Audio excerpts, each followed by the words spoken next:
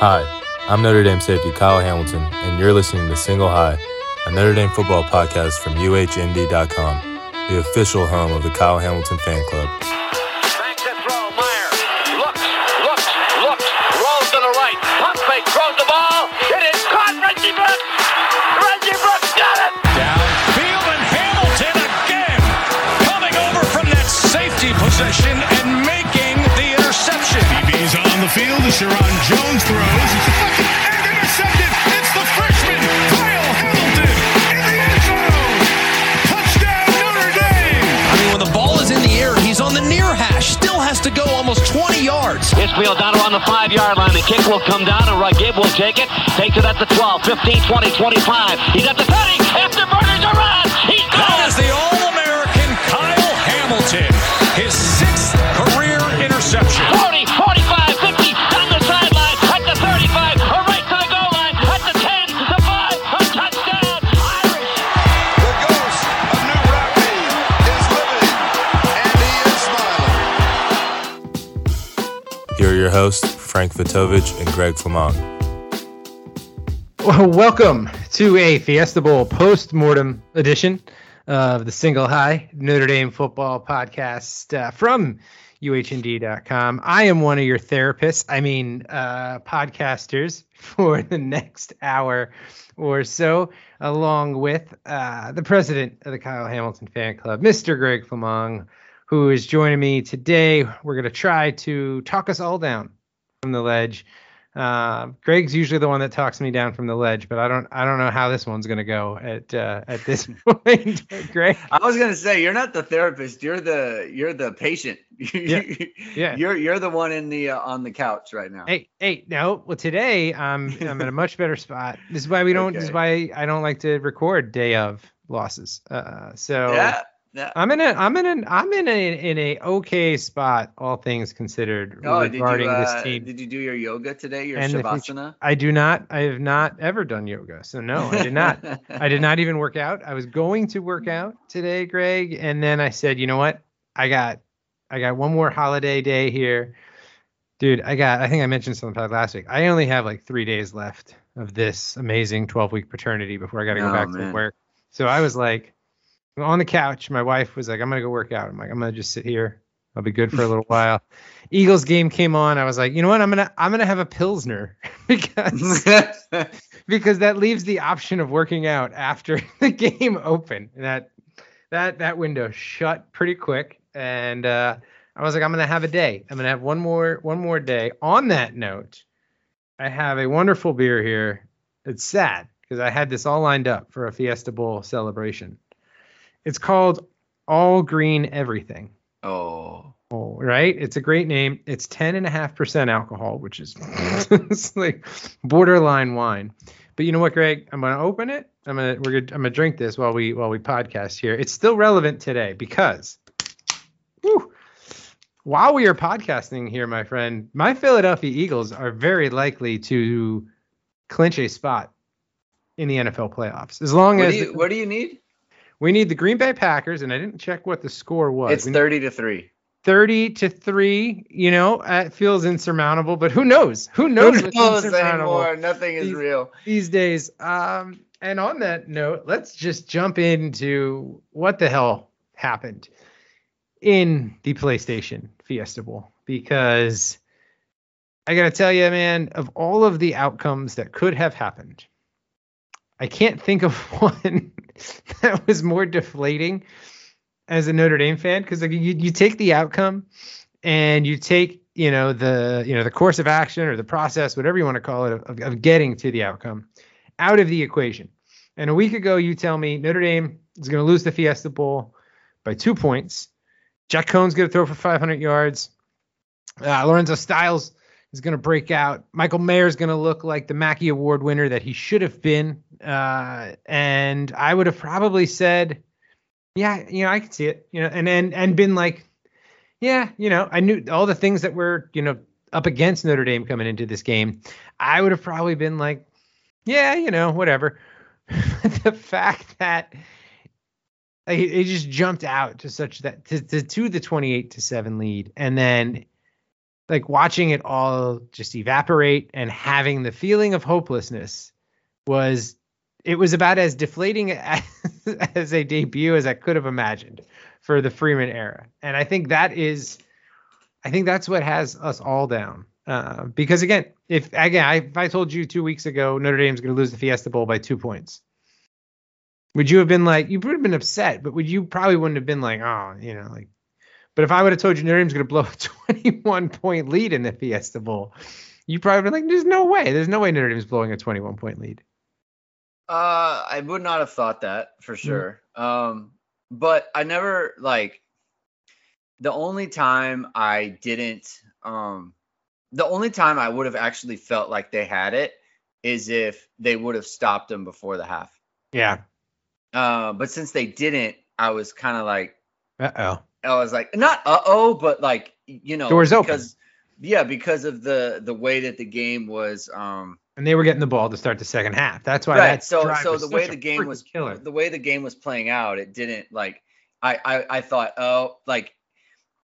they need to stop, and then I'll be fine. And honestly, even if it was a field goal, I would have been like, okay.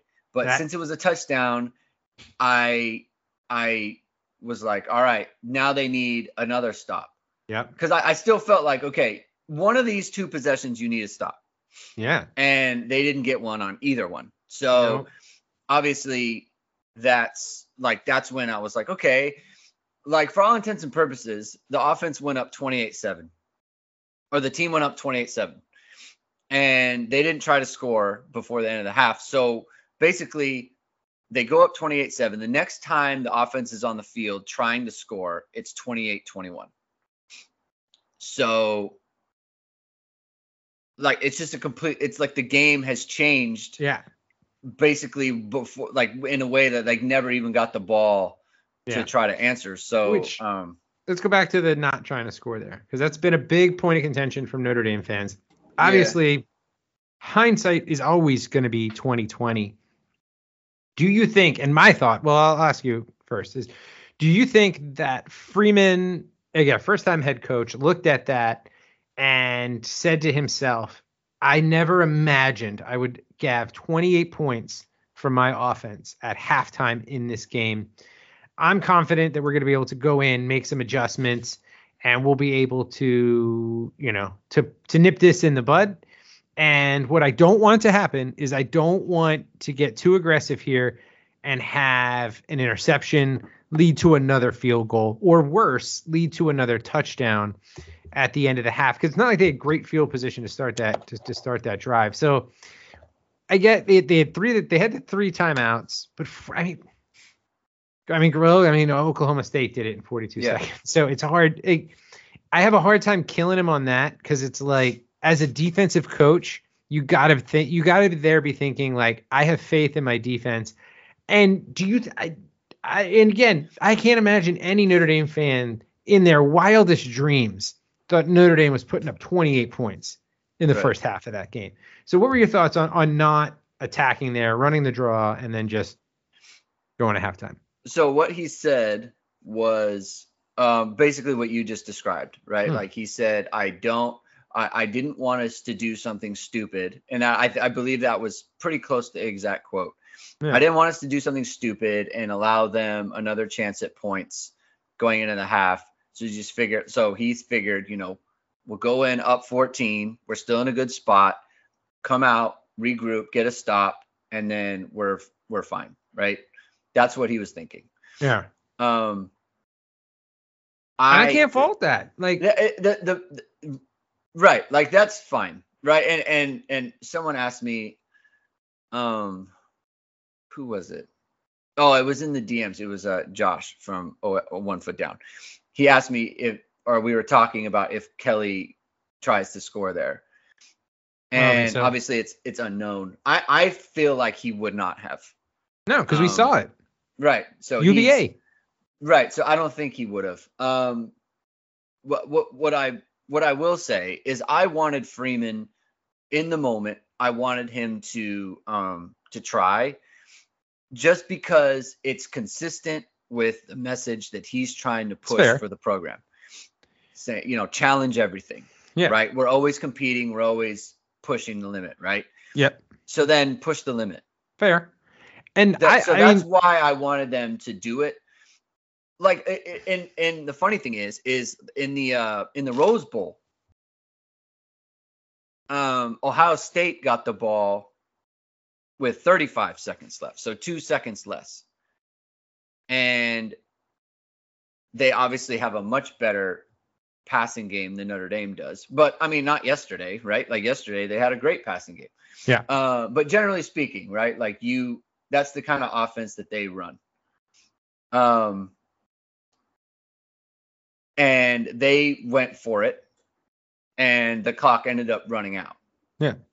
So it's like, I think that everyone assumes that just because Notre Dame would have tried for it, they would have scored. They would have scored some points. Right. And that's like a faulty assumption. We don't know that. So that's why, to me, it's like, look, I wanted them to try just for the consistency of the message you're trying to push. And let me be clear, I wish we would have tried. Like, I don't. Right. Yeah. Yeah. And like, I wish we would have tried, but at the same time, I don't.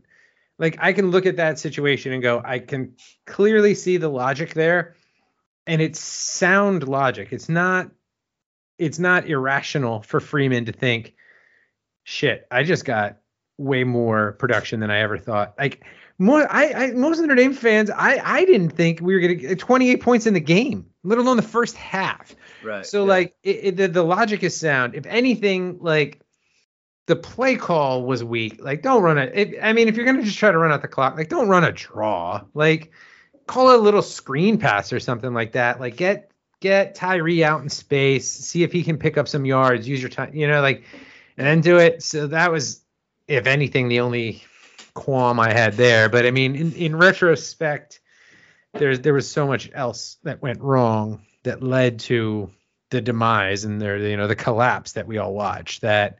That's probably lower on my list. Because I know, again, there's a lot of fans who have been like, I've seen it on Twitter, like, oh, if we just went for it there, the game's over. We win. And it's like, no, like, everyone loves Lou Holtz, right? What did Lou Holtz say about passing the football? Yeah, 3 things can happen and 2 of them are bad. So, like, something bad could have happened there too. It could have been worse. Like, so it's not. I like your point of it would have been consistent with attack, but like, I don't think that, to me, is not why we lost the game. We lost the game to me, because honestly, the defense couldn't adjust. To me, it's not even like a factor in it, to be honest, like, in my opinion. So speaking of the defense not adjusting, what the hell, man? How did a quarterback who came into this game with 16 touchdown passes in 13 games to 12 interceptions carve up Notre Dame? Like, I mean, the only other quarterbacks that have done this, that did to Notre Dame what Spencer Sanders did yesterday or Saturday, because most of you will be listening to this hopefully on Monday or Tuesday. Trevor Lawrence had a great game in the ACC championship game last year. But like, man, it was shocking to me, because leading into this game, it was like, okay, that's an advantage for Notre Dame, was Spencer Sanders turns the ball over. He's not a great quarterback.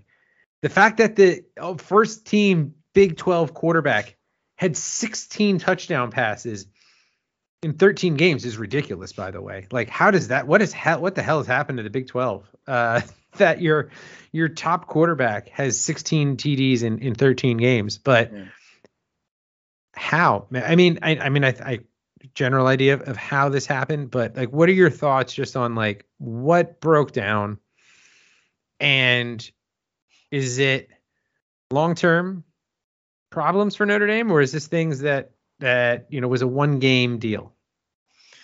Because we got a big task week 1. Well, that's separate. I mean, that's a separate thing, right? Yeah. I mean, but here's the thing. So a couple comments. So first, you have, how could this happen, right? Yes. I guarantee you, every Oklahoma State fan is watching that first half and their defense just get absolutely shredded by Jack Cohn. Yeah, fair. And they're saying, what is going on. I mean, that defense is number 3 in SP plus, right? Yeah. They and everyone's talking about can't run. No one ran on this team. Nobody. True. And no one, like, the What, they give up most like yards, 87 yards a game the or most something? yards they gave up was something like, they gave up over 400 yards total offense one time the whole season, and that was to We hit that Oklahoma. like at halftime. Jack close. Cohn had it at almost. It was like, he yeah, had we had like like 340, 350. 350. Yeah. He had like 350 passing at halftime, right? Yeah. That defense is getting shredded, and they are probably thinking the same thing, right? Very, so very fair. plays get made in games like this. Okay, so there's that part of it. The second part of it is we saw this defense without Kyle, and we always thought, man, if going in the Virginia game before we knew Brennan Armstrong was hurt, we thought, man, what are they going to do to us? Yeah. Like they were vulnerable against North Carolina, against not just North Carolina passing, but also Sam Howell running, which was a harbinger because Spencer Sanders ran for 100 and whatever. And I got to tell you, I think that part was the more damaging, more than the passing, because he continually got out of trouble. We are sending blitzes where there are people, unblocked rushers, and he is just stepping out of the way and running for yards. And it killed us. And everyone's saying, and there's no one there. Like, right, nobody in the middle of the they're field. blitzing. You send a free rusher, and there's no one left, and he just steps to the side and runs by them. And everyone's saying, like, why are we blitzing our linebackers? And, like, to me, it's like, if your adjustment as a coach is, okay, they're getting over on us, so I'm going to heat them up, and then you get free rushers all over the place, and they're not getting home and they're not making the play, then you got to adjust to that as a defensive coordinator. But also, like, your plan was a good one. Yeah. They had a good plan there. It's just you didn't make the plays, right? So that's part of it. How many missed sacks did we have? Well, 3, I'll say this. 4? I don't know how many missed sacks. They had 18 missed tackles. Oklahoma State had 4. And so 18 is the most of the year. The other game, the second most, was Florida State. At least it's symmetrical. And those two games were incredibly similar, right? So similar. Get out to a big lead, and then the wheels fall off on both ends. Yeah. Right. You're moving it on them, and suddenly you So break wild. down on offense, and then the defense just can't figure it out. And offensively, you're just like, we went from 350 in the first half to, like, how do we get a first down there for a little while? It was insane. Right. Anyway, back to the defense, because was okay. So we'll stick to the defense. Yeah. So I think the biggest problem that I have right like now, because I haven't had a ton of time to rewatch it. Dude, don't do that to yourself. But I have to. Why do you not? No, I literally have to. Like, I have to record with Jamie. I mean, Yeah. if Just go I'm off not of one- memory. I mean, Go off of memory. but at the end of the first half, Yeah. and this was I honestly, like, one of the bigger mistakes, like, coaching wise, in the whole game. Because I saw your tweet. Right. And it honestly, it goes beyond the tweet, because it didn't get changed ever. So there's like 1:16 left in the half. Yeah. Notre Dame's up 21. Clearly, and Oklahoma State gets the ball. Yeah. You have to keep them out of the end zone. Not even just a touch, like a field goal. Like, you have to keep them out of the end zone. Yeah. That is the job. And it, honestly, like, you have to think, if we keep them out of the end zone on this drive, and they have 1:16, and you're thinking we have 1:16 to essentially win the game. Because if they don't score here, it makes it very, very difficult. Yep. And they come out in 10 personnel, which is 4 wide receivers and 1 back, no tight ends, and we came out in our base defense. 3 linebackers, 4 down, 4 defensive backs. The first play, they hit a slot, and Bertrand misses a tackle. If he tackles him, it's a 5-yard gain, right? And the clock is running, right? And then you're fine. You're kind of on schedule there. He misses the tackle, and instead he runs for another 8 yards. So it's like a gain of 13. Okay, and now they're moving quickly. We still have base personnel in the game. Next play, they have Brennan Presley matched up against Jack Kaiser. Safety that's basically moving away from where Presley's end up running, right? They have a single safety in the middle of the field, and he's going basically to the trips. So Presley runs a seam. Kaiser can't keep up because he's a linebacker chasing one of their fastest players, and he gives up a 41-yard gain. That Notre Dame is now scrambling, right? The clock isn't really running at this point because they're setting the chains and all those things. It would have been a good time for a timeout at that point, right? Because then it's like, look, the clock isn't really running. That's a Freeman call. It would be him to say, hey, we need to take. And not just that, but like, you're a defensive coordinator. Like, have an instinct to say, like, hey, we got to get out of this, right? Yeah. But they don't. So again, they snap the ball, and Sanders is, gets pressure, gets out of the pressure. Adamalola's held, but they don't call it. Yeah, it was bad. And so then, DJ Brown comes up, misses the tackle. Sanders runs for 12 yards, right? Yeah. And now they're in the red zone, and you're still in base. And so they call timeout at that point. They come out of the timeout in base still, except this time they've taken Cam Hart off the field, and they've inserted Bracey, who they put on the boundary, and then they move Clarence Lewis to the field where Cam Hart usually plays, and he gives up a touchdown on the next play. Yeah. Out of base personnel. It's just kind of upsetting. Like, what is going on? Like and the whole time Oklahoma State is in 10 personnel. Yeah. That is just kind of inexplicable. Like, that is something I don't understand. Is that possibly any sort of, again, this is the first time out for Freeman as head coach, Elston filling in his role. And is it just a miscommunication where you have the staff doing, again, I'm trying to find the bright side here. Is it maybe just like, oh, there's miscommunication. This is a whole new operation. You're down coaches, or you're down, full-time coaches. I want to hope that's what it is, because it does feel like, well, why? Like, how did that happen? Like, that should not happen in game 13. Well, I guess to say game 13, it's not game 13 for this It's staff. true.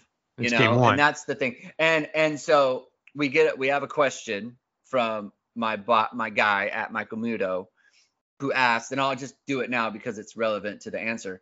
Does Brian Kelly win the game? And I think maybe the only reason the answer would be yes is because it's not that it's Brian Kelly. It's that Marcus Freeman is fully focused on calling the defense. True. And maybe he doesn't have us in base in a situation where they're clearly just going to pass. Right. Yeah. So I don't know, though. I mean, the thing I'll say, because I saw Michael's question come in. Nice subtle troll, Michael. Yeah, I don't know if he's trolling or what he's doing there. I do think, but I mean, there has been enough discussion about it to where I don't think, it's like, I mean, name another time that a Brian Kelly team jumped out to a 28-7 lead on a good defensive team. Rare. I'm sure it's probably happened maybe once, you know what I mean? But like, rare. No. Yeah, no, doesn't happen. Exactly. And we'll get to the offense later. So like, that's the thing is, like, if it's Brian Kelly, are we even in the position where you could choke the lead because you get the big lead? And I'll tell you what, I don't know if Brian Kelly would have won the game. You know who I know wouldn't have won the game though, Greg? Clay Helton. If Clay Helton was the head coach of the Fighting Irish, I'm certain that we would have lost this game by more. I mean, by a lot more. I'm gonna make a sad comment. Oh boy. Okay, are you ready for my sad I'm ready. comment? Clay Helton won a Rose Bowl. Yeah. Okay. He did win a Rose Bowl. He did. He also lost to Notre Dame 49-14 once. He did. That's true. He did. So hey, Tyrone Willingham won some Rose Bowls, my friend. Did he not? Yeah. So that was the one time where I thought schematically we were doing the wrong thing. Yeah. The most obvious to where it's like, I don't understand why you're doing this. I don't know. I mean, there's personnel challenges, and to be honest, I think the one thing that really stood out to me in this game was that, like, all of the personnel shortcomings, holes, whatever you want to call them, the problems of roster construction that this team had, that for some reason, for the most part, like, I'm going to say 12 teams could not exploit the roster holes that Notre Dame had. Because even in the Cincinnati game, like, that loss was more on Notre Dame messing up a lot versus, like, Cincinnati exploiting anything other than maybe they did get Pierce lined up, one-on-one a couple times and took advantage of some deep shots. They got Lewis. They got Lewis 5 for 144 in that game. So, but this was like the first time this year that I looked at this and I was like, all of the kind of the fears that we had about this team that largely didn't get exploited all year long, all got exploited in one game. And you're like, well, okay. They did have a month-ish or whatever, not quite a full month, but almost a month to prepare. So, maybe that is, that played a role, in some of it. But things like the issues in the secondary, I wrote in my one article today, like, the war of attrition at linebacker for Notre Dame was finally lost because we were down to like 4 linebackers. And it looked, I mean, even with a month off, like, Bertrand looked like a guy who played way too many snaps all year long and was just, like, run down. Because all of the misses that he was making the first 4 or 5 weeks of the season. So there was that. And it really had shone a light on, I think, areas that Freeman is going to have to address.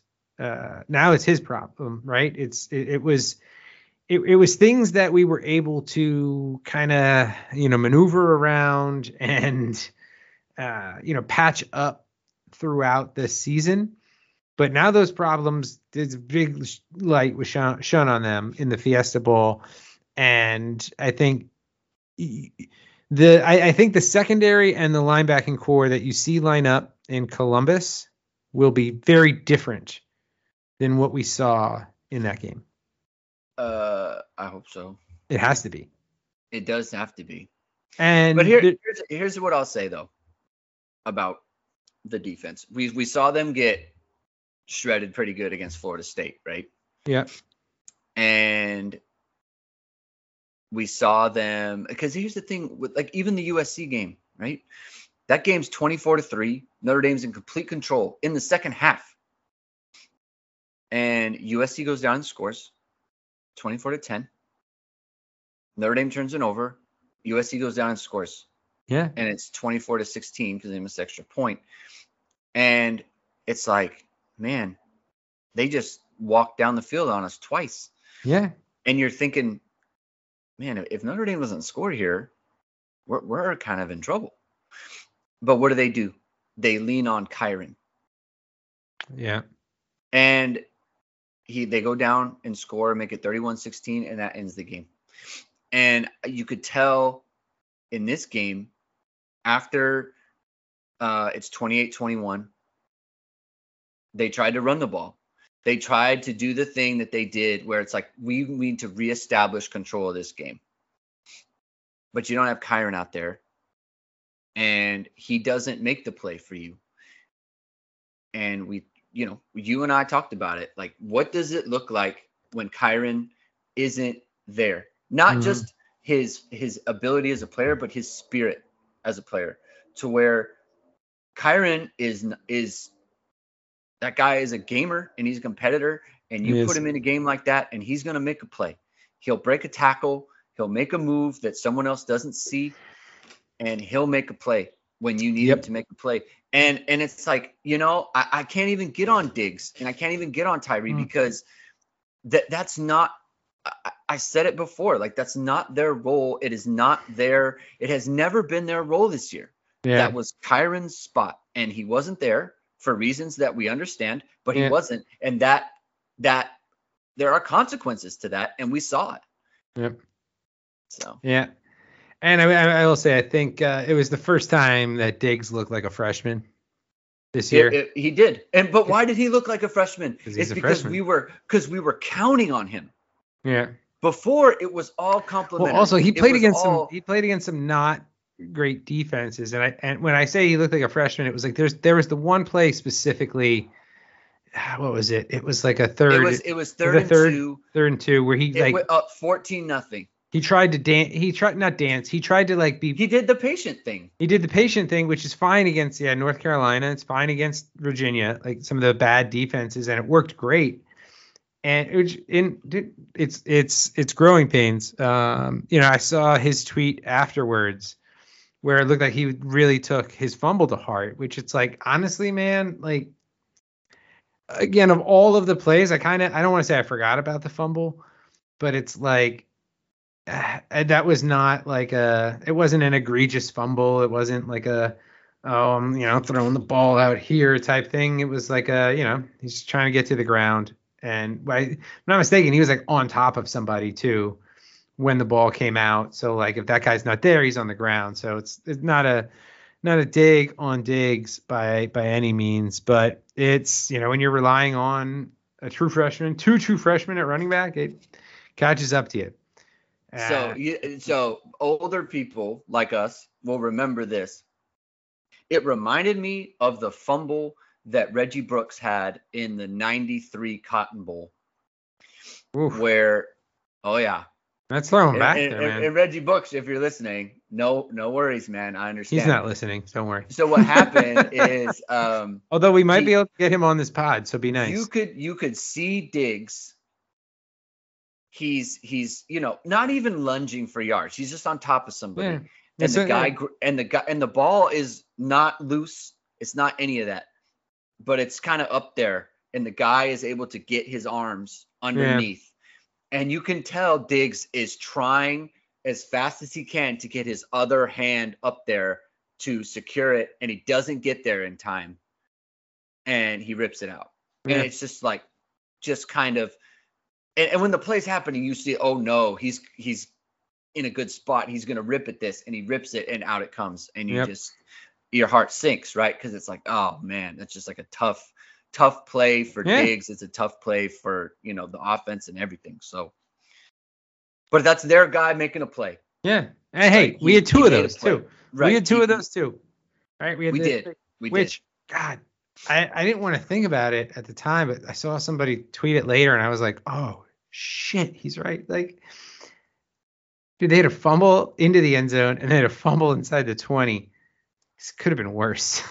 Oh, it absolutely could have. It absolutely could have. They could have really gotten like blown out. I mean, they were not. We were down 20, or we were up 21. We could have been like, we were down. What was 9 was the biggest margin, but like it could have been like 17. It easily could have been, which is like, I mean, it could have been a 38-point turnaround. Yeah, which is. I mean, that would have been, what was 7? Oh man, I should know the year offhand. 74 USC game. What was the year with the USC game? It was 74. Yeah, what was it? It's before our time, so we don't have to know the year offhand. What was it? 24-0. It was something, 24-0, and then we lost like 45-24 or something, like ridiculous. It was 55. 55, geez. Yeah. Man, thank God Twitter didn't exist then. I'd have been banned. I thought I did rather well yesterday, by the way, from not just fully melting down on the okay. What? You're grading yourself on a curve, big guy, and it's fine. Listen, Listen, Frank, no judgment. Yeah. You are the way you are.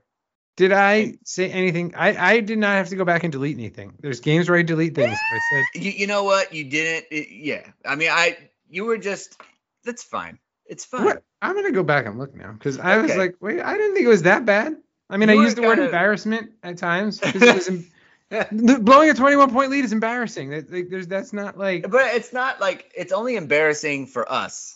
It's Yeah. not like it just happens sometimes. It you know? just, but I mean, it hadn't happened since 1991, so it's a long time. Why don't we do questions? This is going We to be should like do a 3-hour questions. pod. Let's do This is questions because it'll incorporate the offense. Okay, all right, We fine. we gotta do questions. We have to. I can't do a 7-hour pod. We're not gonna do. I can't do a 7-hour pod. It's 11:12 local time, my friend. Let's do questions. Oh shit! Did we get more questions while we were recording? I No, think we we're- didn't. I think we. Oh wait, hold Well, on. maybe we did. We might have. Let me go to the tweet here. Where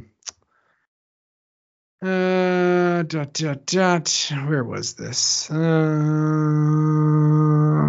me just go to my. Okay, so and also I'm still maintaining that I did fairly okay in terms of my tweets. I'm gonna go back and look now though. Just maybe there are things that in retrospect I would have removed. But all right, here we go.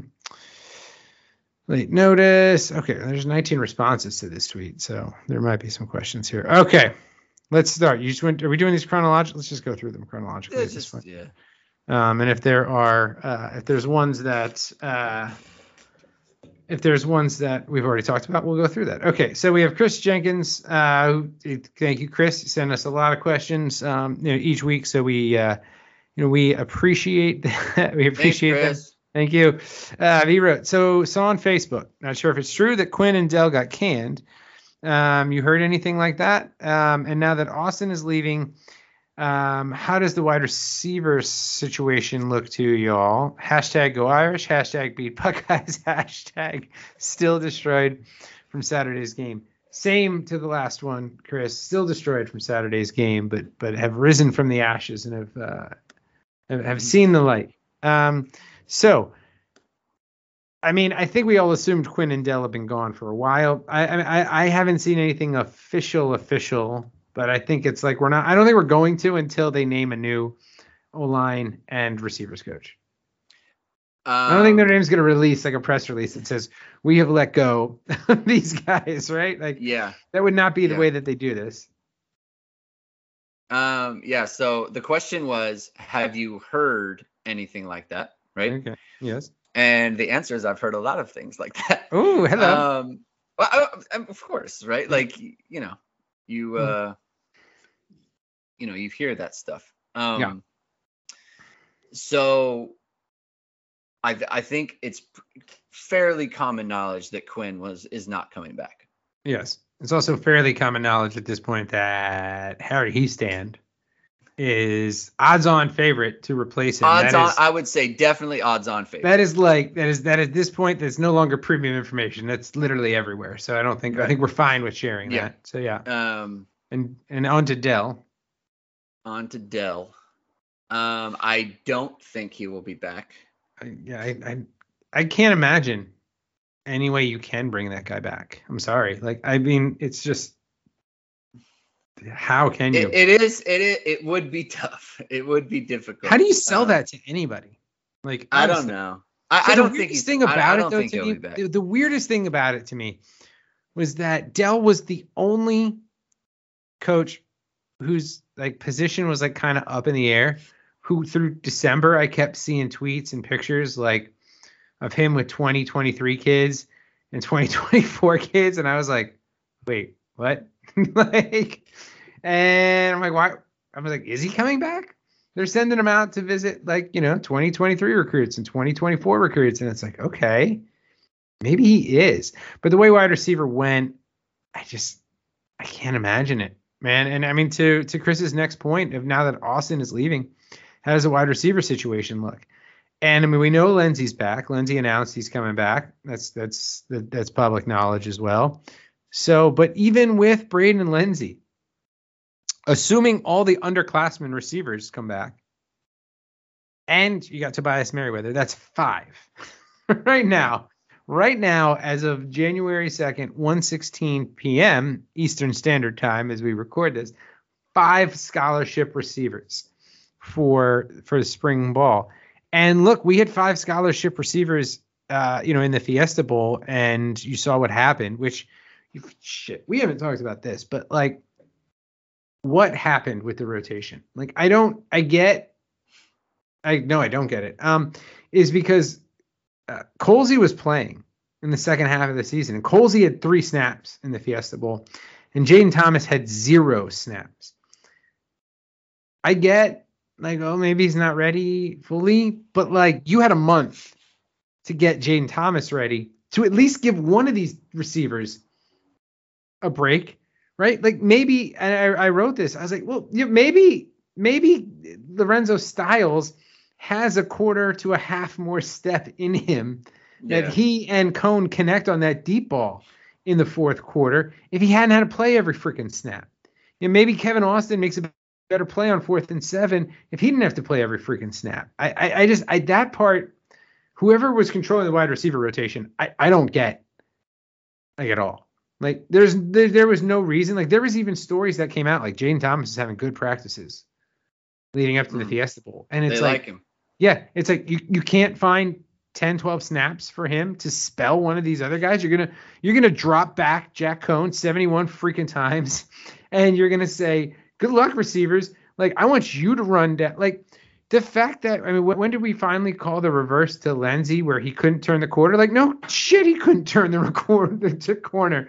He's probably gassed because he's running freaking go routes all game and, like, gets no break. So I didn't get that. I just didn't get it at all. Yeah. So. So it's not good in terms of numbers. I mean, so Lenzy said he was coming back. Yeah. You still got Wilkins and Davis. So I think Davis will come back just because it makes the most sense. But he's also coming off an ACL that happened in November. So, like, that's tough, right? Right. Well, so he can't he can't work out. He's going to miss a lot. Right? Yeah. That is what it is. But I'm just talking in terms of, if he wanted to go pro, like, you're not going to be able to run a 40. No one's going to draft you if they know that you're not going to be able to do anything until August, earliest, right? Maybe July. And it's like, at that point, like, you're behind everything. So in terms of NFL, Wilkins, I don't know. I mean, Wilkins, his injury happened in that was Cincinnati game, so that was early October. But all right, we'll see what happens with those two. Like, I would love both of them back just because you need the numbers.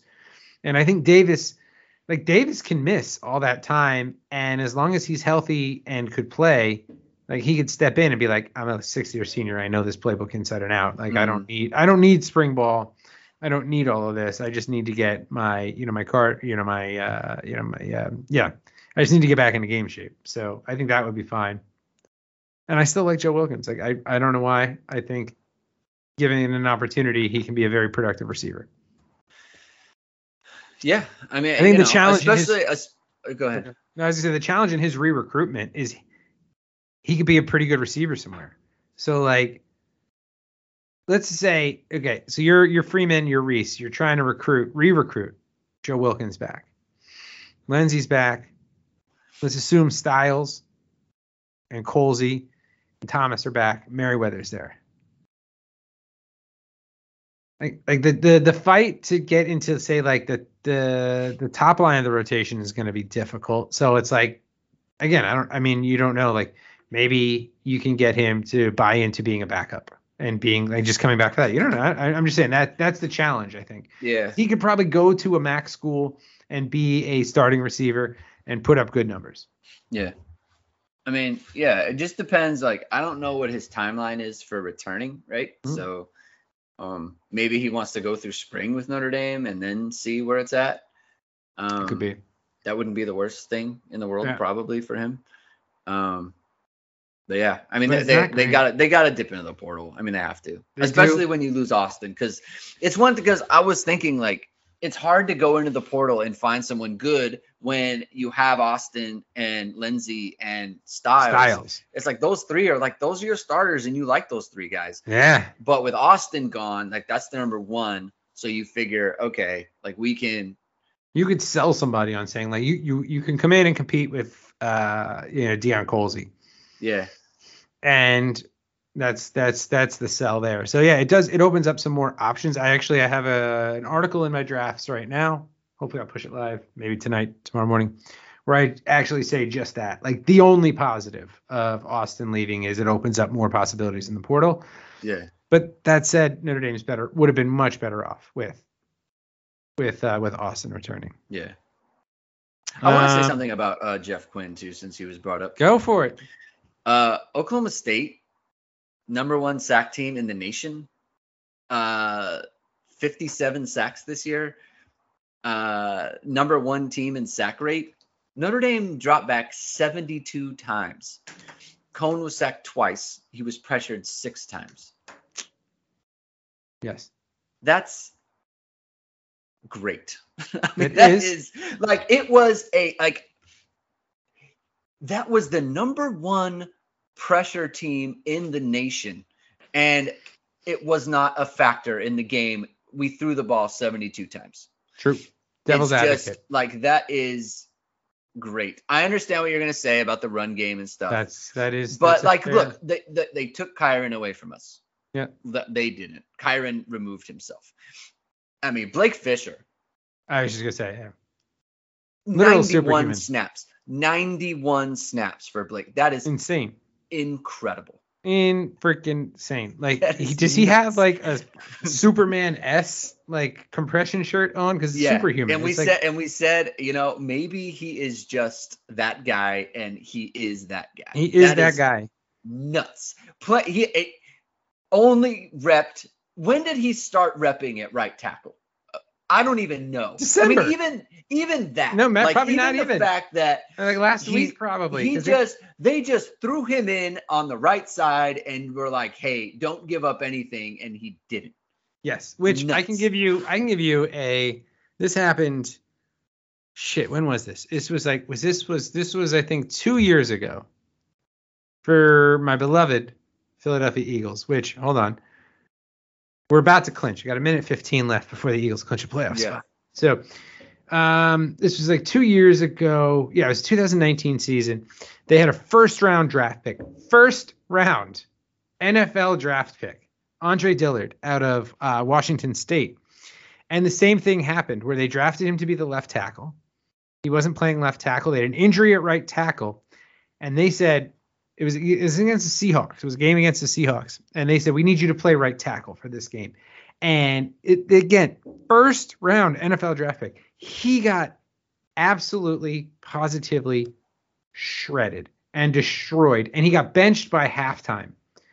And in his first start at right tackle. And they interview him afterwards. And they're like, what happened? And he was like, are you right-handed? He's like, you ever try to do everything in your life left-handed one day? Like, that's how hard what I just did was, right? And I was thinking about that because I'm like, that's a guy who was drafted. He's like 19th, 20th overall pick. So he's probably making decent money. And I was like, Blake Fisher's 18 and was just like, you didn't hear his name. The greatest compliment to an offensive lineman is not hearing his name for an entire game because he didn't get beat. He didn't have penalties. He just was ridiculously good. And it's like between he and Alt, there's problems on this roster elsewhere, but there's not problems to tackle. And if those two stay healthy next year, Tyler Buckner is going to have himself some time to throw. He's going to have some space to run. So that was again, you're looking for positives in this game. Blake Fisher being a damn superhero was one of them. Yeah. So that was fun. That was very fun to see that. And speaking of, who else? It's a compliment, by the way. You mentioned him earlier, but I'm going to bring him up again because it's also a great compliment when you don't hear a cornerback's name because that means the ball's not going to them and they're not getting passes. You tweeted something about Cam Hart And I was like, I responded to you. I was like, I legit forgot Cam Hart was playing at times. I remember seeing 5 one time, like on my screen. I remember seeing like the number 5 on my screen one time because he was playing that well. So hats off to him too, because he's playing on a thigh bruise that he suffered, a few days earlier. But those are good tangents there. Next question we have from Adam Birch at Andy Birchie 13. Thank you, Adam. What's the biggest lesson learned yesterday? Also explain why the loss shouldn't be put on Freeman, and then in parentheses, totally on Freeman, I should say. What's the biggest lesson? The biggest lesson Freeman learned yesterday. Sorry, not just the biggest lesson learned. Biggest lesson that Marcus Freeman learned. I don't know, like how to manage everything. Like the whole process was a learning experience. Like, and just for the record, like I don't want to say none of it on Freeman. He's that coach, but I don't put any sort of weight on Freeman as a coach as a result of this game. And honestly, I wouldn't have if they won either, because it's not his team. It's not his staff. That is fair. It is not any of his, like he did not plan to be the coach.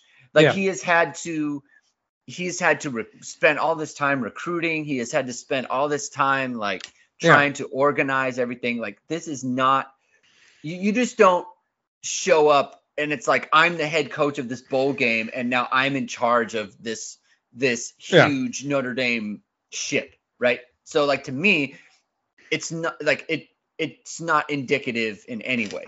So like positive or negative, right?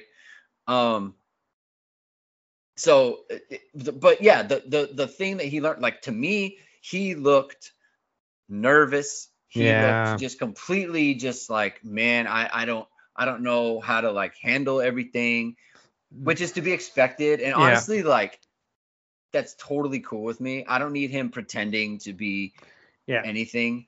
But yeah, I think the biggest learning experience is just like, this is everything that comes with being the Notre Dame head coach, like all of it. So yeah. 2 things. 1, Philadelphia Eagles just clinched a playoff spot. So cheers to my beloved Philadelphia Eagles. Never my wildest dreams. When we had the question a few weeks back from user Austin Bradley that said, who's got a better chance of making the playoffs, the Eagles or Notre Dame? And we both laughed and said Notre Dame, obviously, because at the time I think the Eagles were like 2-6 or something. Yeah, that's a good point. Something real bad.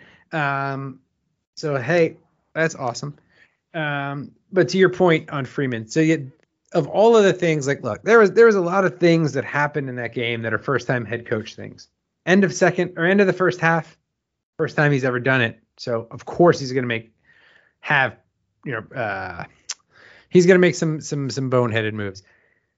The 4th and 7 deep inside your own territory with 3 timeouts and 3 minutes to go. Not a good call. The way things were going like that, because like you know in that scenario, like if you don't convert, they're in field goal range already. So bad call, in my opinion. That was like, but those kind of things are like first time head coach are going to make bad calls. The only thing that concern, it's a concern. The one thing that concerned me on Freeman was, and maybe this is just me, but like I kind of felt like every single time they showed Freeman on the telecast, he was by himself. He wasn't really talking to his other coaches. And to your point, he looked kind of like a little lost and a little stoic on the sideline. Again, we weren't there, so I mean, I don't know if he was communicating well with his other coaches throughout the game, but I didn't see it. Like I didn't like. And Brian Kelly used to chew assistants out like regularly and talk to them. I just didn't see that, and that would be my like. And that's gonna be something he's probably gonna learn though too, of like how he interacts with his other coaches on game day and on the sidelines. But that was not ideal. But in terms of why we shouldn't pin this on him, like the holes in the roster are not his fault, obviously. It's not his fault that Notre Dame had 5 healthy wide receivers. It's not his fault that, we had so few linebackers. It's not his fault that the personnel in the secondary is what it is, because he hasn't, he just signed his first class since he signed on, or since he joined Notre Dame. So that's the biggest reason to me why you shouldn't put it all on him, because while there was a lot of coaching issues, a lot of it ended up coming down to personnel mismatches just being exploited by a veteran head coach and a staff that that had been together. One question we didn't get asked, I'm going to ask it to you now though, because I've been thinking about this. Okay. Does Notre Dame jump out to 28 quick points if Jim Knowles is still at Oklahoma State and not preparing for his role as the Ohio State defensive coordinator? Do they? I mean, I don't think so. I don't know. Maybe. I know. It was something that I thought, because I'm like, it took him a little while to adjust, and I was like, man, if Knowles was there, I don't think that would have happened. But anyway, that was just a thought. So we'll continue to go through questions because we're coming up on an hour. We got a lot of questions to go. Our buddy Brendan at Very Piratey. Would Spencer Sanders have found less success passing if he was faced with quarterback guru George Whitfield holding a broom rather than a certain Notre Dame corner? He would have had less success. Yes.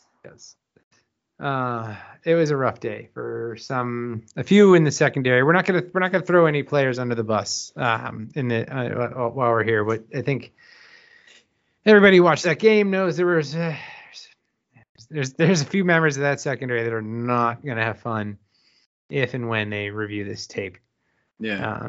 They're gonna want to burn this tape. So, Sanders might have had a harder time with the broom, just because it would have been more pressure than he faced. So, Andrew Callen asks us at @ACallen1, did Reese and Freeman outsmart themselves on the last drive before the half? I think we covered that, already, but I don't think they outsmarted themselves. I think it was a calculated plan of like, hey, this is the best that we thought we could have done. Let's not do anything to shoot ourselves in the foot. Drew Brennan at DrewBrennan77 asks, Notre Dame loses pretty infrequently nowadays, but when we do, it seems to be sky is falling reaction from the fan base. Michigan 19 and Cincy 21 come to mind recently. Notre Dame won 16 straight from that Michigan game and 7 straight from Cincy. How do we get our fans to gather themselves after the loss? Probably a better question for you to answer, because I have a hard time with this myself. I don't know. Like, I think that who cares? It's kind of like the thing with the narrative, right? Like, I think we get so we use the word embarrassing a lot. Hey, some of us do. I know you do. And it's like, to me, it's like, it's not embarrassing. Like, we're not playing. It's not embarrassing. That's fair. The reason it's embarrassing is because people come on Twitter and troll. And in real life. You don't want them to, in real life, but you don't want them to do that. But that's why it's embarrassing. Like, that's fair. You don't have to give any of that stuff any weight or like thought. Like, you don't have to. Well, I don't think he's saying it in that regard. I think in terms of interacting with Drew and just kind of following him, I think he's saying, like, how do we get the fan base from not melting down when we lose a game? Because Notre Dame's pretty good. You can't. It's true. It'll always happen. The fans have melted down after losses since the beginning of time. That's true. It's just that and I'll tell you didn't have social media. The fact, like, when Notre Dame fans stop melting down because of losses, just close the program, because then, like, no one cares anymore. Like, if we get to the point where fans are like, oh, we lost, like, then what are we doing? So the fact that, I'll take this as a positive. The fact that fans melt down is a positive, is that expectations are raised and that fans think that this team can win a title again. And when the meltdowns stop, I think that shows that fans at that point are like, well, we can't win anymore. So why get too upset? So the meltdowns are actually a sign of a healthy program. That is where I've come in this discussion. That's right. Message board Genius on Twitter exists to show fans melting down, and UHND was definitely on Message Board Genius on Saturday, and I was like, I just looked, and the 4 examples they pulled from UHND, not that bad, not nearly as bad as I thought they might have been. So, all right, we got more questions. We got Ryan Set Kowiak says, how sore do you think Cohn's arm was in the second half, seeing as he was approaching the 5th inning on his pitch count? It probably was pretty damn sore. I mean, what was I'd have to go back and take a look. What was the most amount of pass attempts he ever had in a game? He had 68 yesterday. Yeah. I didn't look, but I bet you it might not even be double that. No, that's not true. He threw a bunch against Florida State. So let's see, Jack Cohn. I'm gonna look it up as we talk and see what his most, at least this year, was before yesterday. Let's see, recent games. Here we go. His most pass attempts in a game this season, prior to the Fiesta Bowl, was 30. You did nail that it was Florida State, 35. But he had 35 against Stanford. So it was almost not. It was almost not double. Almost double. It was almost double. I mean, that's a lot, man. I mean, hell, here you go. Take this. Between Navy, UVA, and Georgia Tech, he attempted 69 passes over 3 weeks. He had 68 yesterday. Man, that's a lot. That's a lot. It's amazing, honestly. Look, and there was another question we had about Cohn that was disparaging of Cohn that I'm not going to read. Because let me tell you something. I've been critical of Jack Cohn at times this year, and I've called for Tyler Buchner to be inserted into games a lot of times. But let me tell you something. The guy that threw 509 yards, 5 touchdowns, is not the reason Notre Dame lost that game. Not at all. And there's people on Twitter who were like, oh, Cohn this, Cohn that in the second half. It's like, what the hell did you want him to do? He had 340, 50, whatever the hell it was, yards passing in the first half. Near perfect. Oklahoma State adjusted in the second half, and it was harder for him to complete passes. And he still ended the game 509 yards passing. 526 is the Notre Dame record by Theismann. That's how close he was to setting a Notre Dame record. He set a Fiesta Bowl record for passing yards. Like, yeah, the offense stalled in the second half. But guess what? I don't blame Jack Cohn, who they said just drop back every single play and try to find a place to put this ball when they're dropping 8 into coverage for the most part in the second half. Good luck. That is what he was asked to do. And like I said, I have not been a, Jack Cohn apologist, we'll say, all year long. And I'll say at the same time, I do think they could have inserted Tyler Buchner in that game. Like, there were times where you could have put Buchner in to try to jumpstart the running game, even when Cohn was doing well, without like disrupting things. But the idea that some people are like, oh, thank God Jack Cohn's out of here. It's like, yeah, thank God the guy that just threw 509 yards against one of the best defenses in the country is gone. It's like, it's asinine. And I was just like, I was shocked that I was seeing it. I was like, yeah, he's been bad at times this year, but like the Fiesta Bowl, he was not. He made some great freaking throws, and no. That's where I'm at on that. So, he completed 65% of his passes for 3,150 yards, 8.2 yards per attempt, 25 touchdowns, 7 picks, a passer rating of 151.8. the only quarterback in the Kelly era with a better passer rating than that, or completion percentage than that, was Ian Book in 2018. So, It's pretty good.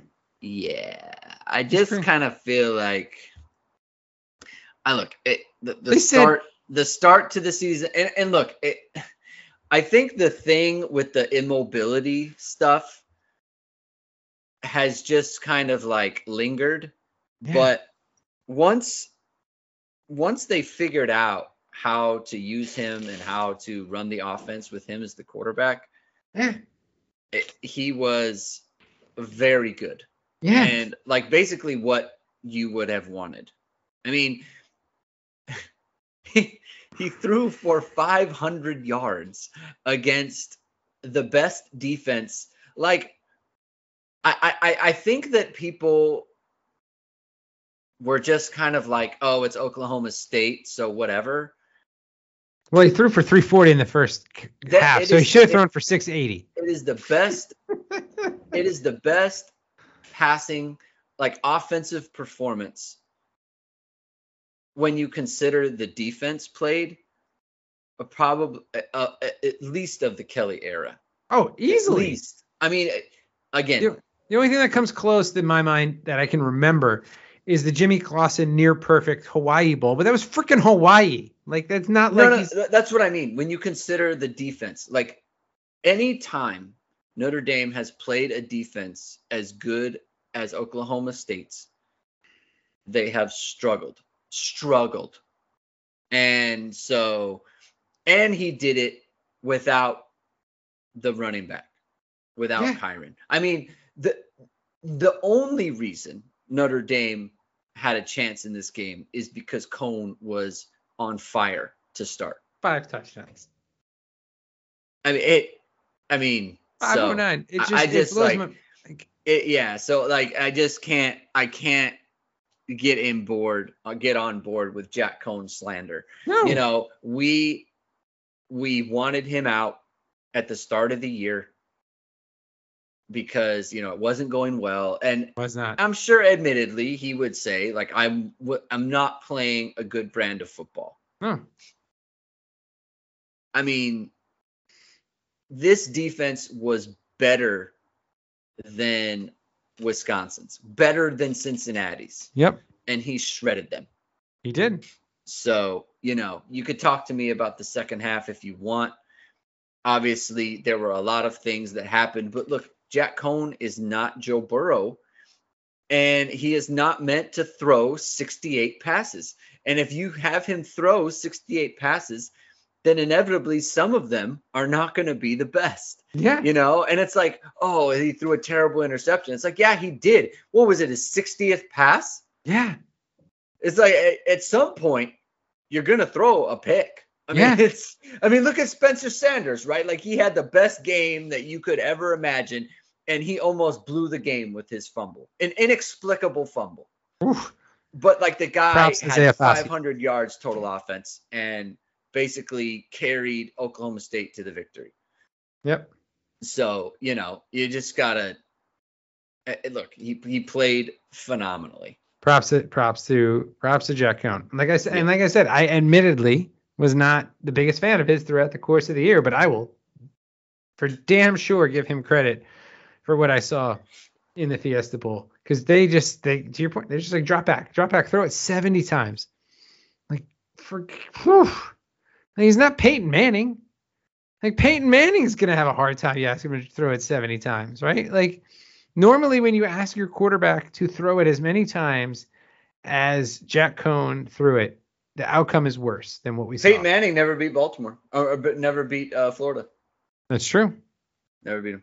So I'm just saying, when you the majority of the times you ask your quarterback to throw it 50 times, let alone 60, almost 70, you're going to lose a game. So props to Cone. We got Peter Smith coming in at his Peteness.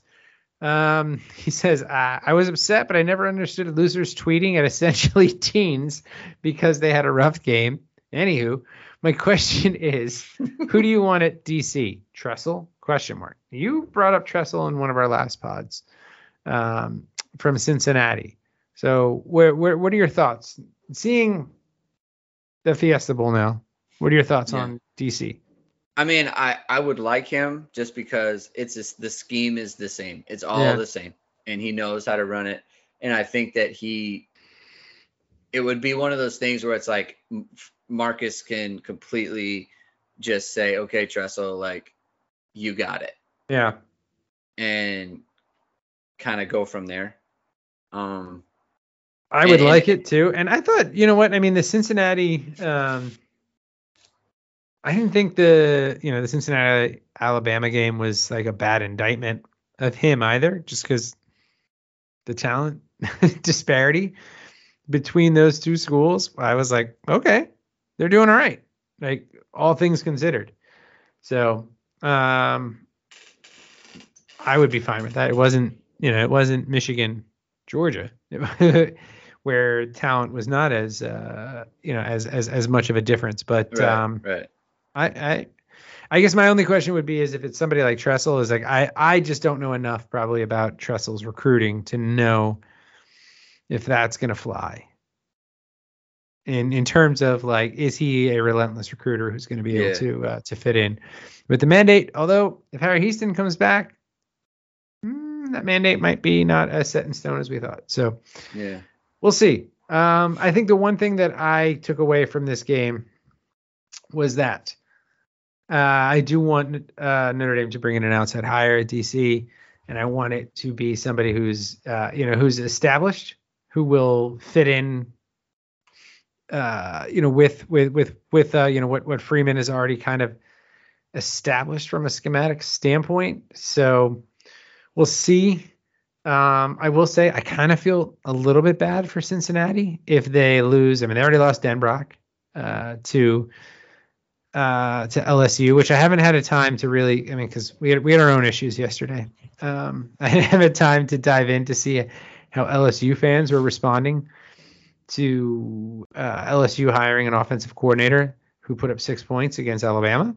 I don't know what their response was. I'm sure it was measured and reasonable and rational.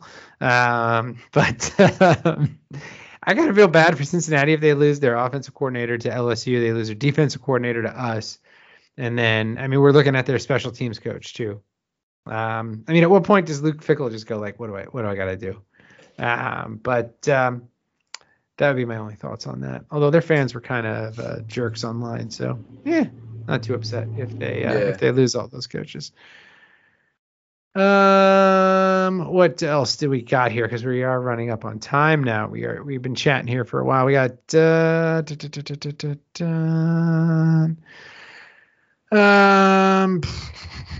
okay, here's one from Chris Gates. Says, curious if there were a lack of adjustments in the second half or adjustments made that just didn't work.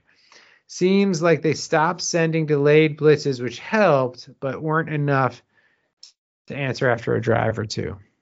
So what do you think? Do you think that we adjusted and it just didn't work, or the adjustments, or there just were no adjustments?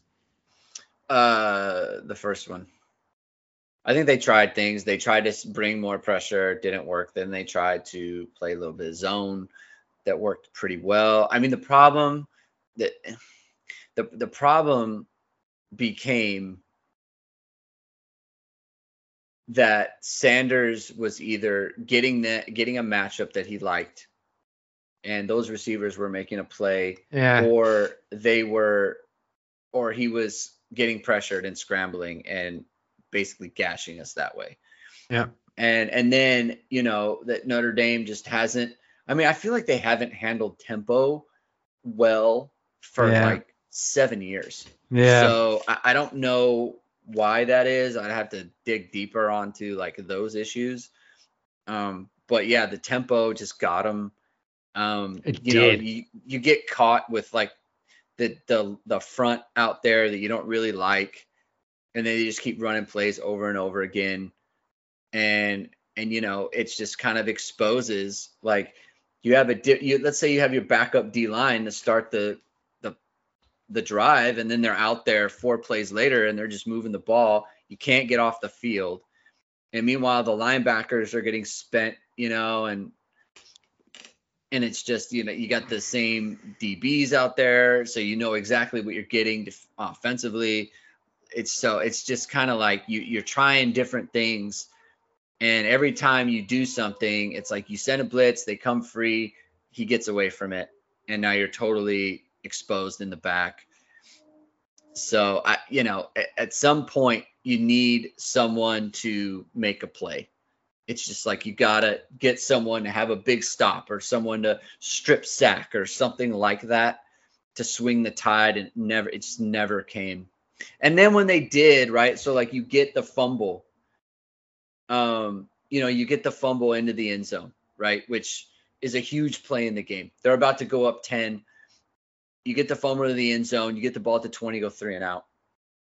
Or maybe that's when they fumbled with Diggs. Either way, you didn't cash in. Yeah, right? It was a 4th down, wasn't it? Am I remembering that wrong? I thought that was the failed 4th down. I can't, honestly, like it all kind of blends. Either way, that nothing came of it, right? And then you have and then Foskey makes the play. And you have a chance to drive down and take the lead. You don't do it. So it's just like the defense, when they did get stops, the offense didn't cash in for them.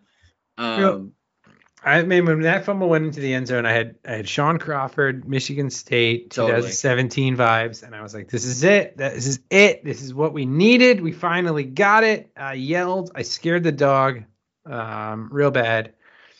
Dog like covered his face.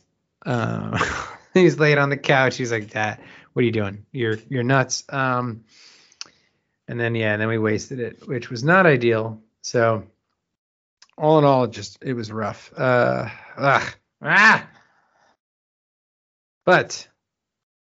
it's going to lead us to a good question. Yeah. What evidence from yesterday's game should give reason for optimism in 2022? This comes from Twitter user Golden Domer. It's at Philly Hilly 93. So I love the username, by the way. I don't know if you're also a Philly fan, but go Birds. We're in the playoffs, in case you guys haven't heard me say it 14 times on the podcast. I got to enjoy it now while I can, because it's probably not going to be a long run. But what evidence I think there's a lot of evidence from the Fiesta Bowl that should give optimism for 2022. But what are some of yours? You do one, I'll do one. We'll go back and forth. I'll probably steal yours, but Blake Fisher and Jim Alt. Yeah, those are number one. Those are great ones. Lorenzo Styles. How about Lorenzo Styles? Like he's a wide receiver 1. Like, and he's the thing that I think, again, most Notre Dame fans probably don't realize, if you go back and you watch Lorenzo Styles' high school film, he was not like a traditional wide receiver in high school. He ran in a very run heavy offense. So the fact that he's done the things that he's done with that lack of experience in a passing offense is very exciting. He's gonna have an entire offseason to be the focal point of the Notre Dame. Well, I shouldn't say the focal point of the Notre Dame passing offense, because he's still got Michael Mayer. But he has an opportunity to be a damn good wide receiver. And I think maybe Michael Floyd going into his sophomore year was the last time you maybe had a receiver kind of like this, at least in terms, although Floyd had a bigger freshman year. Golden Tate showed glimpses as a freshman and then blew up. No one saw from Tate. Nah, he had 4 catches for 110 yards or something. Same with Fuller. Will Fuller had 4 catches, or 7 catches or something for 115 as a freshman, I think, something like that. Glimpses you saw from those two. So he's probably kind of in between, now that I think about it, what Floyd did and what those guys did. But in terms of potential, that's another one. So we got Fisher and Alt. We got Styles. What else you got in terms of optimism from the game? I think that the way that they used Tyree was, I really liked it. I want to see, next year, there's got to be more in the run game.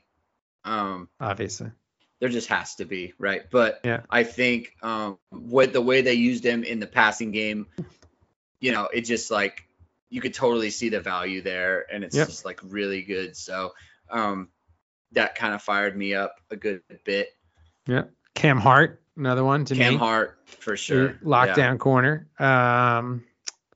We're up to 4 reasons for optimism from yesterday, but they come at pretty good positions. I mean, I think you don't know yet. We probably need some answers yet on 5th year or senior decisions from some others, but like obviously if Foskey's back, I mean, that's a huge one. Yeah. If he's back, we're talking like first team All-American stuff. If he's back, I mean, it seems he tweeted very ominously today, like I'm going to make the best decision. Yeah, I don't know about that. I know. At first, it sounded like I'm leaving, and I think he was just saying like I'm going to make the best decision for me. Chill out. Right. And then I'll let you guys know. I think everybody kind of interpreted it at first as like, oh, he's gone. Yeah. So that's what I'm saying is like I think Foskey, I mean, he is, God, man, if we can get him back next year, he's a beast. He's an absolute beast. Yeah. What are some other, any other areas of optimism from Lindsey returning? Lindsey returning. I mean, possession receiver Braden Lindsey, which is what he turned into. Which is weird. It's he looked gassed. I mean, obviously the entire wide receiver core looked gassed, but like when he ran that end around reverse, whatever it was, I'm like, well, I think he was. So what I think happened is he thought Takix was going to block that end, and so what he was doing was he was about ready to throttle down so he could make a cut up. Like around the end, but then Takix passed, and then Lindsey tried to rev up again, and then the guy got like a fingertip on him and he went down, Yeah. But you make a good point. Like if it's earlier in the game, maybe there's just the extra bit of juice to where he gets around the corner. He didn't have to play 80 snaps. I mean, honestly, like, dude, 72 passes. Kevin Austin ran 70 routes. Braden Lindsey ran 67 routes. 67 routes. What are their GPS numbers? I want to know what their GPS I want to know too, honestly. Right? Like miles. You run a friggin' marathon? You ran a marathon in that game? I want to know. I got tired sitting on my couch drinking beers watching them. And and everyone was like, it's funny too, because everyone wanted Buckner, and every time they ran the ball in the first half, everyone was like, why do you keep running the ball? Like, why are you trying to run? And I tweeted like, and people laughed at me. Like people were literally laughing at me when I was like, the reason they're running is because they have 3 wideouts and you can't just throw on every play. Yeah. They will run out of gas. That is that. It's like you ever watch like a 1500 race? If you sprint in the beginning, you won't have anything left in the end, and it doesn't matter how much you're up by. Yeah, they will run you down, and that is what happened.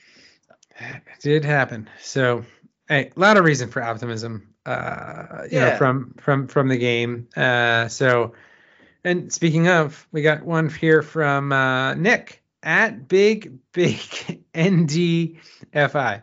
How long will it take you to convince yourself the 2022 team is better than 95 Nebraska? And I'm getting there.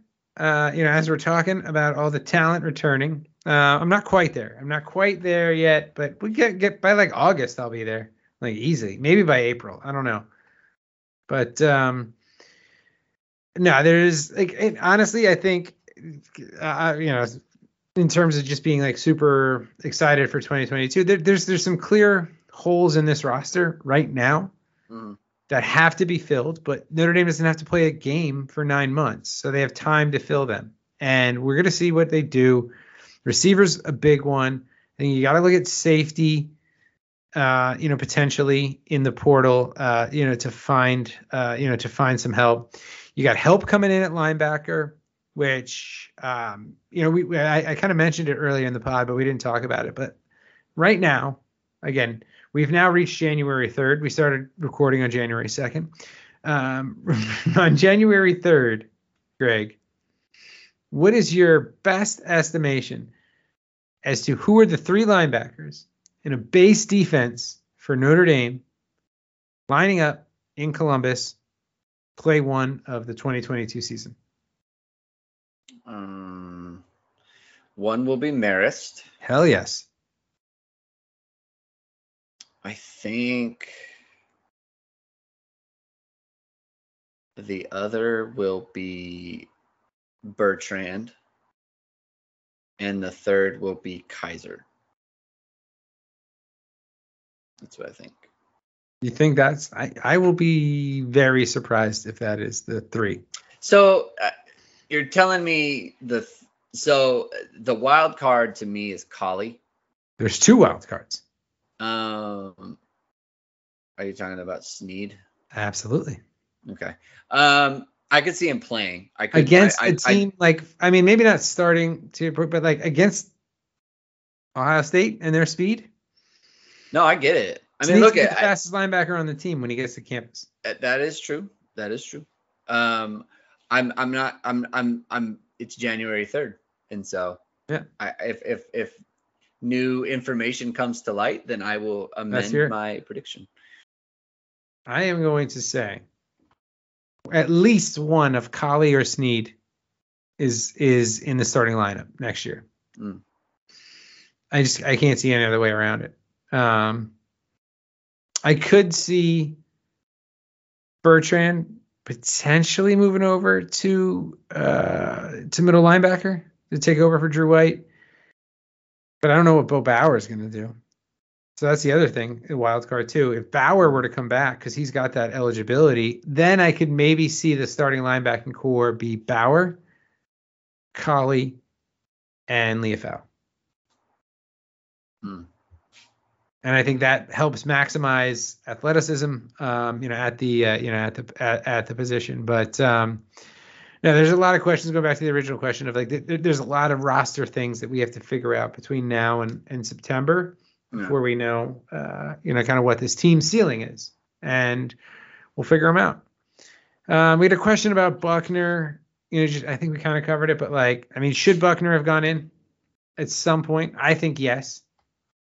In the third quarter, maybe after the second drive where Notre Dame couldn't do anything, insert Buckner. You don't need to give him a whole series. How many times this year do we see Buckner come in, run 2 or 3 plays, and you're like, wait, what? He got 20 yards in 2 plays. Why are we taking him out? You could have done that. You could have done something to try to jumpstart the run game.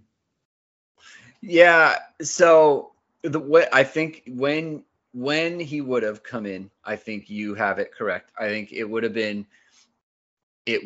been. So after they scored, I think you would have given Cone one drive, and then it didn't work, and you punted, and then you got to stop. And then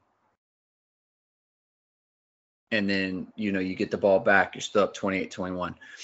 I think that I totally see why you don't, because it's like we have this guy who's almost thrown for 400 yards already.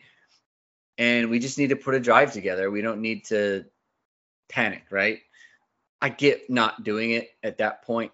But it would have been then, because then you say, look, we need to establish some sort of physicality at this point. Because we're running down our guys. We need to just take control of this game. My thing with that is you put a package out there against Oklahoma State and the way their linebackers play and the way their defense is, and you're taking a real chance, and how the game's going with Cone, and to me, it was, you could have done it, and I would have seen why. It's one of those, it would have been a super easy, if it goes wrong, it's why did you do it? You didn't need to do it. So it's kind of one of those hindsight is 2020 things. If they were going to do it, I would have understood. And I also understand why they didn't. So like to me, there's been a lot of discussion about Buckner, and I understand that. To me, it was never, it was not, I didn't feel like it was ever his type of game. And so I understand not putting him in. And so it's like, if I can understand the logic behind it, it's like what I would have done is kind of like not really relevant, because it's like, they're the coaches and they want to do something different. Right. But something like the thing at the end of the half, right? I don't understand that. That doesn't make any sense to me. I don't understand why you're in base when they are. So that's one where I'm like, that's a mistake. Shouldn't do that. Yeah. But this is like, I get it. Mm-hmm. So. Yeah, no, like I said, I think I totally understand not putting him in the first half. Yeah. Cone's on fire. Don't take him out. Scoring 28 points. I think when you start to look at the drives in the second half, though, it's like that's when you look and you say, well, that was probably the time, to try him and to put him in. And if you look, let's see, I'm going to load him up. All right, so second half drives. You ready for these? I don't know if you are. It's gross. So first drive, 3 plays, 5 yards, punt. Not great. Second drive, 9 plays, 35 yards, punt. Third drive, 3 plays, 0 yards, punt. Fourth drive, 5 plays, 34 yards, fumble. Sixth drive, 3 plays, 4 yards, punt. Seventh drive, 7 plays, 41 yards, interception. Eighth drive, 4 plays, 4 yards, downs. That's where I would say you go. Let's see, where were we at here? We were punt, punt, punt. That's where after the third punt, and it's now tied after the third punt, Oregon, flashbacks. Oklahoma State ties at 28-28. I think that's the time that you're like, what do we have to lose? We just went 3 drives and 15 plays and 3 punts. Put him in. I think that's where you could have put him in. Should have put him in, but rough. Because again, that drive where I say you should insert him, they were moving the ball and then the fumble. So yeah, it's like, to me, I see what you're saying. To me, once it got to tied at that point, it was near the fourth quarter. Yeah. You're kind of married to Cone at that point. You haven't played Buckner all game. Yeah. So, and not just that, but Cone, like, he's playing well. Yeah. I get. You don't have to play him the whole drive, though. That's the thing. Yeah, like I can, because we set that precedent throughout the year. You set the precedent throughout the year where you could put him in for a play or two, try to rip off a run, and just to jumpstart the offense. Like, that precedent was set. Yeah. So that's where the questions are, I think, reasonable to, but so I think that's all of our questions. Okay. I think that might have been all of them. Yeah. So my question to you, not on Twitter, just throwing it to you, is anything you saw or anything that you took from this Fiesta Bowl at all, positive, negative, that you think has any sort of long-term, again, positive or negative repercussions for Notre Dame? Or was this just it is what it is, where the result doesn't matter? Let's get to the offseason and figure the rest of this shit out. Yeah. And I told you before, I just think it matters now because it's a day later, and you're thinking about it and you're lamenting it, and it's upsetting. And I had someone ask me a question, like, do you think it was for the best ultimately? I saw those questions. Yeah. And my response is, everything that happens, you make the best of it. It doesn't matter what the outcome is. You always find a way to make the best of it. A perfect example of that is Brian Kelly leaving. You never would have thought, like right after Stanford, right? Brian Kelly leaving, that's good for the program, right? But he leaves, and you have to say, okay, how do we make this a good thing? How do we make this a positive for the program? And I think that everyone felt like they kind of did, and so whatever happens, you make the best of it. And so are there positives to take from it? Yeah, absolutely. Right. It shows you like, okay, this is where the holes are. This is how you win at Notre Dame. And this is how you lose. And this is what it is to coach in a big game like this. And so you take that experience, you take that knowledge, and you learn from a loss, and you go from there. Right. And sometimes it's hard to lose from a victory, or sometimes it's hard to take something away from a victory. Right. To make a change where it's like, we won. And so therefore what I did worked. It's like you lost. And so how do we make it better next time? So to me, it's like it doesn't matter what the outcome is. You always take the information, you take what happened, and you make the best of it. So. It's a very reserved and well thought out response and take. Partly how I feel about this. Yes. I think, so to me, the biggest issue with how this played out is the narrative will continue. And I know you think it doesn't matter because we've talked about this. However, when you have the recruits that you want to come to Notre Dame to help you reverse this, watching game day and watching whatever the hell else, whatever other coverage there is, continually putting up the graphics. Notre Dame 0-8 in New Year's 6 BCS games. No other school has as bad of a record.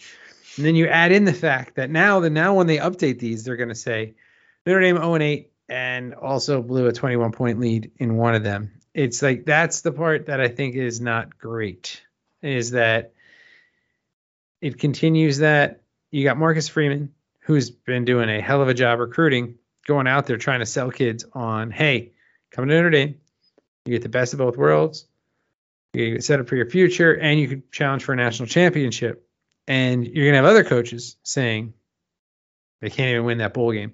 And they can't even win a New Year's 6 game, let alone a national championship. And that yesterday, Saturday, whatever, it would have given you just the opportunity to just cross it off the list and just say, yeah, guess what?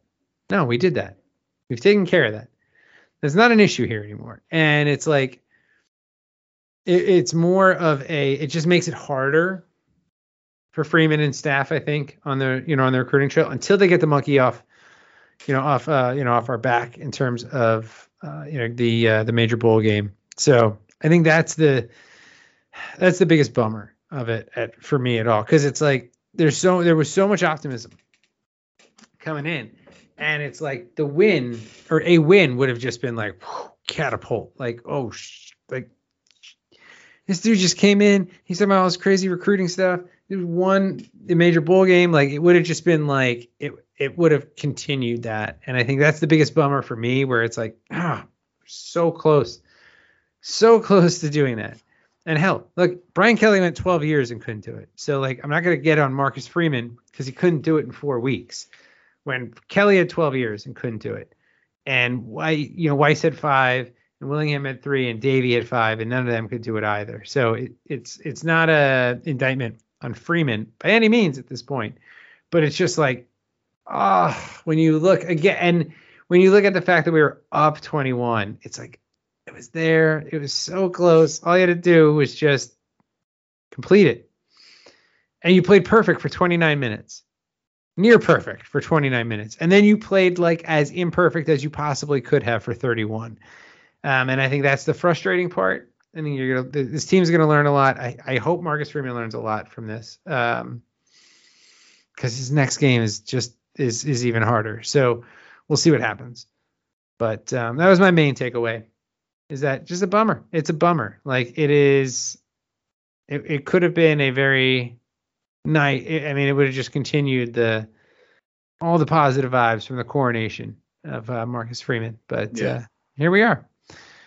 So it doesn't mean he's not, going to be a great head coach. Last full-time head coach to lose their first game was Lou Holtz. Last Notre Dame head coach to blow a 21-point lead was also Lou Holtz. Mm-hmm. Last head coach to win a national championship at Notre Dame was Lou Holtz. So hey, you know what? We wanted some streaks to end yesterday. A couple others, were snapped that we didn't want, but it is what it is. We'll see the long-term ramifications of the Freeman era. Yeah, we're at a long time. So it's funny. It's funny that we're at an hour and 40, because I remember looking at an hour and 15 and being like, oh, we're not that long into this. We have one review to read, and then we'll close this off. And it's very fitting after what I just said, Greg. Here is the review. It's from Dylan Domer. He left it for us on New Year's Eve. Thank you for ringing in the new year with Single High, Notre Dame Football Podcast, titled Not Long Enough. Okay, maybe hour-long podcasts are plenty long, but with all respect to the last reviewer, keep them as long as those 9% beers will allow. I've got a long commute and a lot of dog walking, so I'll take as much Notre Dame content as you care to make. Next, he says, are you guys going to change the intro next season? Question. Maybe you can have a new player every year, record a piece. Give me Blake Fisher or Cam Hart next year and start a fun new annual thing. Great pod. Appreciate the mix of detailed analysis and casual riffing. Go Irish. I don't know, but we'll see about the intro. We'll have to see. We'll see what's in the budget. But hey, I think we can officially call this the last episode, at least, of season 1 of Single High. We'll start season 2 for the 2022 season with the next episode, which we'll figure out when we're going to record that. But dude, I think this is 44 episodes. That's a lot. We went from 0 to 44 in a year. 0 to 44. That's not bad. Less than a year. Yeah, less than a year. We started July, I think. Yeah. Woo-wee. So there we go. So we'll have 100 next year. All right, buddy. I know you got to go. I know I got to go because it's late as hell here on the East Coast, and I need to sleep. So, any parting shots? What are your thoughts? Anything? We're on to coaching hires. We're on to recruiting and players returning to the team. So transfer portal. All January is not going to be a slow month. It is not going to be a slow month for Notre Dame news and content. So. It'll be fun. We're going to talk about it. And hey, hopefully we fill in some of these roster holes that the light keeps shining on. We're getting these damn bowl games. But as always, thank you for listening, reviewing. You all should leave reviews as nice as Dylan Domer just did for us. So if you all want to leave more of those, we'll read them. We're going to start reading them in the beginning. I keep forgetting that. We're going to start with these. But anyway, leave us some reviews. Keep subscribing. Keep listening. As always, go Irish.